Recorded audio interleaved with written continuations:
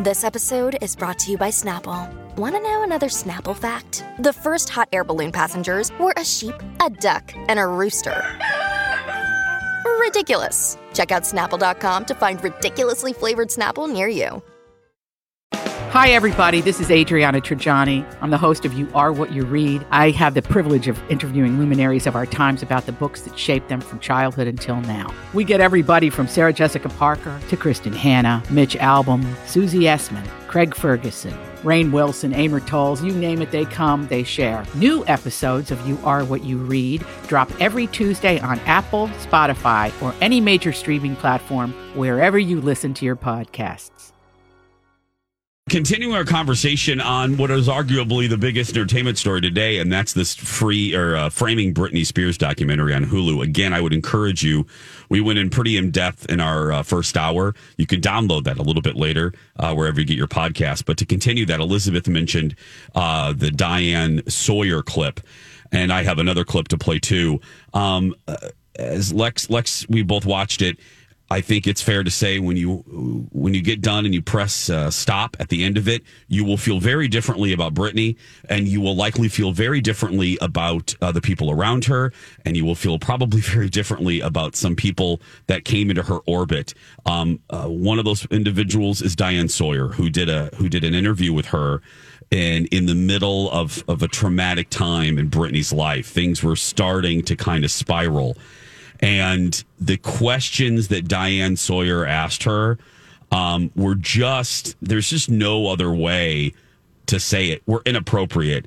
Here's the way she phrased the question. Well, the tone of it was inappropriate, and some of the questions were inappropriate. Yeah. Oh, absolutely. Here's a mashup. This is a mashup of the questions that Diane Sawyer asked to Britney Spears. Do you like your voice? What happened to your clothes? But what's this about? No kidding. What is it about? Is it about shocking people? Have you ever gone further than you wish you had? I have to ask about Justin. He has gone on television and pretty much said you did something that caused him so much pain. What did you do? You said, I've only slept with one person in my whole life, 2 years into my relationship with Justin. And yet he's left the impression that you weren't faithful. If you were talking to your little sister now, and the girl who said that she was going to stay a virgin till she got married. Do you still think there's something to be said for that? Really, if I had an opportunity to shoot Britney Spears, I think I would. That's really bad. Because of the example for kids and how hard it is to be a parent and keep all of this away from your kids. I'm not here to babysit her kids. It's one thing not to want to be the role model anymore. It's another thing not to know that a lot of young girls are looking at this. But am I responsible for them? Wow, at least she fought back a little bit in an intelligent way. There's a lot to take in there. God. I just... it's the questions, the tone, it's everything. She never asked that to Justin Timberlake or any of the other teeny boppers then.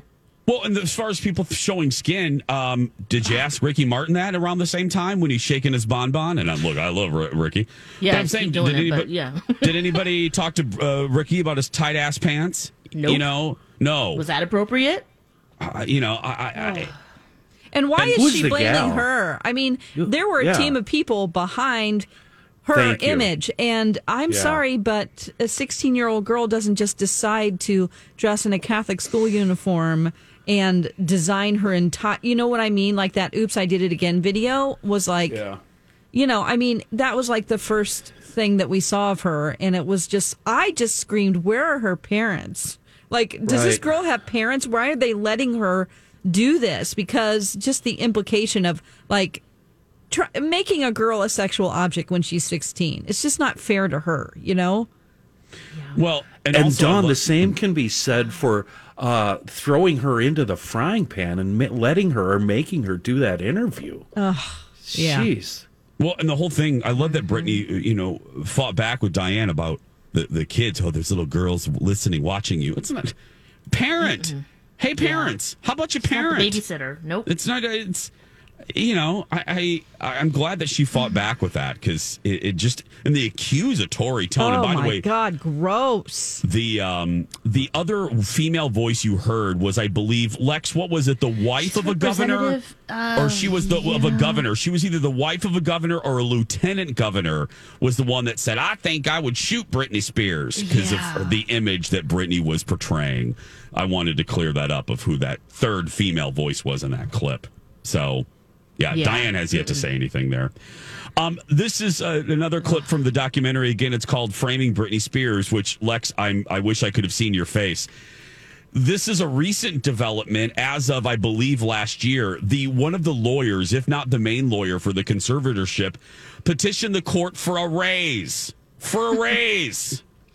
And within the documentation for this, you know what I'm going to play, Lex. Within the documentation for this petition, these two ladies who do a podcast about Britney noticed some certain wording in this court petition. Listen to this. This is what it read. Conservative's business activities have greatly accelerated due to her increased well-being and her capacity to be more engaged in furthering her career activities. The next several years promise to be very lucrative for the conservatorship estate. This conservatorship should be viewed more as a hybrid business model. No. Which I think is probably the first time that's ever been said about a conservatorship. And that the conservatorship, which really is put in place to take care of people, naturally shouldn't be a business that is making exorbitant amounts of money from someone who is so fit to work. Oh my gosh, that's She's infuriating. worked this whole time. Why is it the same judge over and over again? Different judges. That's what I'm saying, that something has to be what is in that file that no one knows. Not that we need to know, but that is the linchpin there that's keeping her in a conservatorship and also keeping her dad on it. Yeah. What Guys, is it? A hybrid profitable business model. It's gross. Hey, the kahunas of those lawyers for putting that in there. Well, wow. And then didn't he quit? He quit right after that. Yeah. We should look upon this conservatorship as a profit machine, basically. I'm paraphrasing there. And this, the wheels started coming off the wagon again when Britney was supposed to announce another residency in Vegas. Oh, right. At the new Park MGM. I remember, Lex, us covering this and being like, what the blank? This was in 2018. She was going to be the new head. Because remember, guys, she was in Planet Hollywood and raked in $1 bazillion for Planet Hollywood. $60 million. Yeah. Like the hottest show. So that's what you just heard, that soundbite. That's when that's what they were referring to as basically Britney is really profitable again. So she stops that residency, and then MGM Grand decides to put her in the new Park MGM. So what used to be the Monte Carlo. So they rebranded the hotel, they redid it, brand new theater. Yeah, brand new theater, and they wanted Britney to open it. So this is October 18th. 2021. Listen to this, Lex. This was nuts. Listen to this. Oh my gosh. Hello world. We are live in Las Vegas for an announcement that is about to shake the table. Y'all excited? So she was going to announce the Domination residency, a brand new theater on a brand new stage. It was going to be like a year-long, maybe more. She's coming. It's about to happen. She was going to do a performance and then go down and do an interview. It's live streaming. It's up on YouTube. I wish I knew some Britney choreo, but she a lot better dancer than me. Then it's like the lights go down. All right, everyone, we are here to welcome the new Queen of Vegas.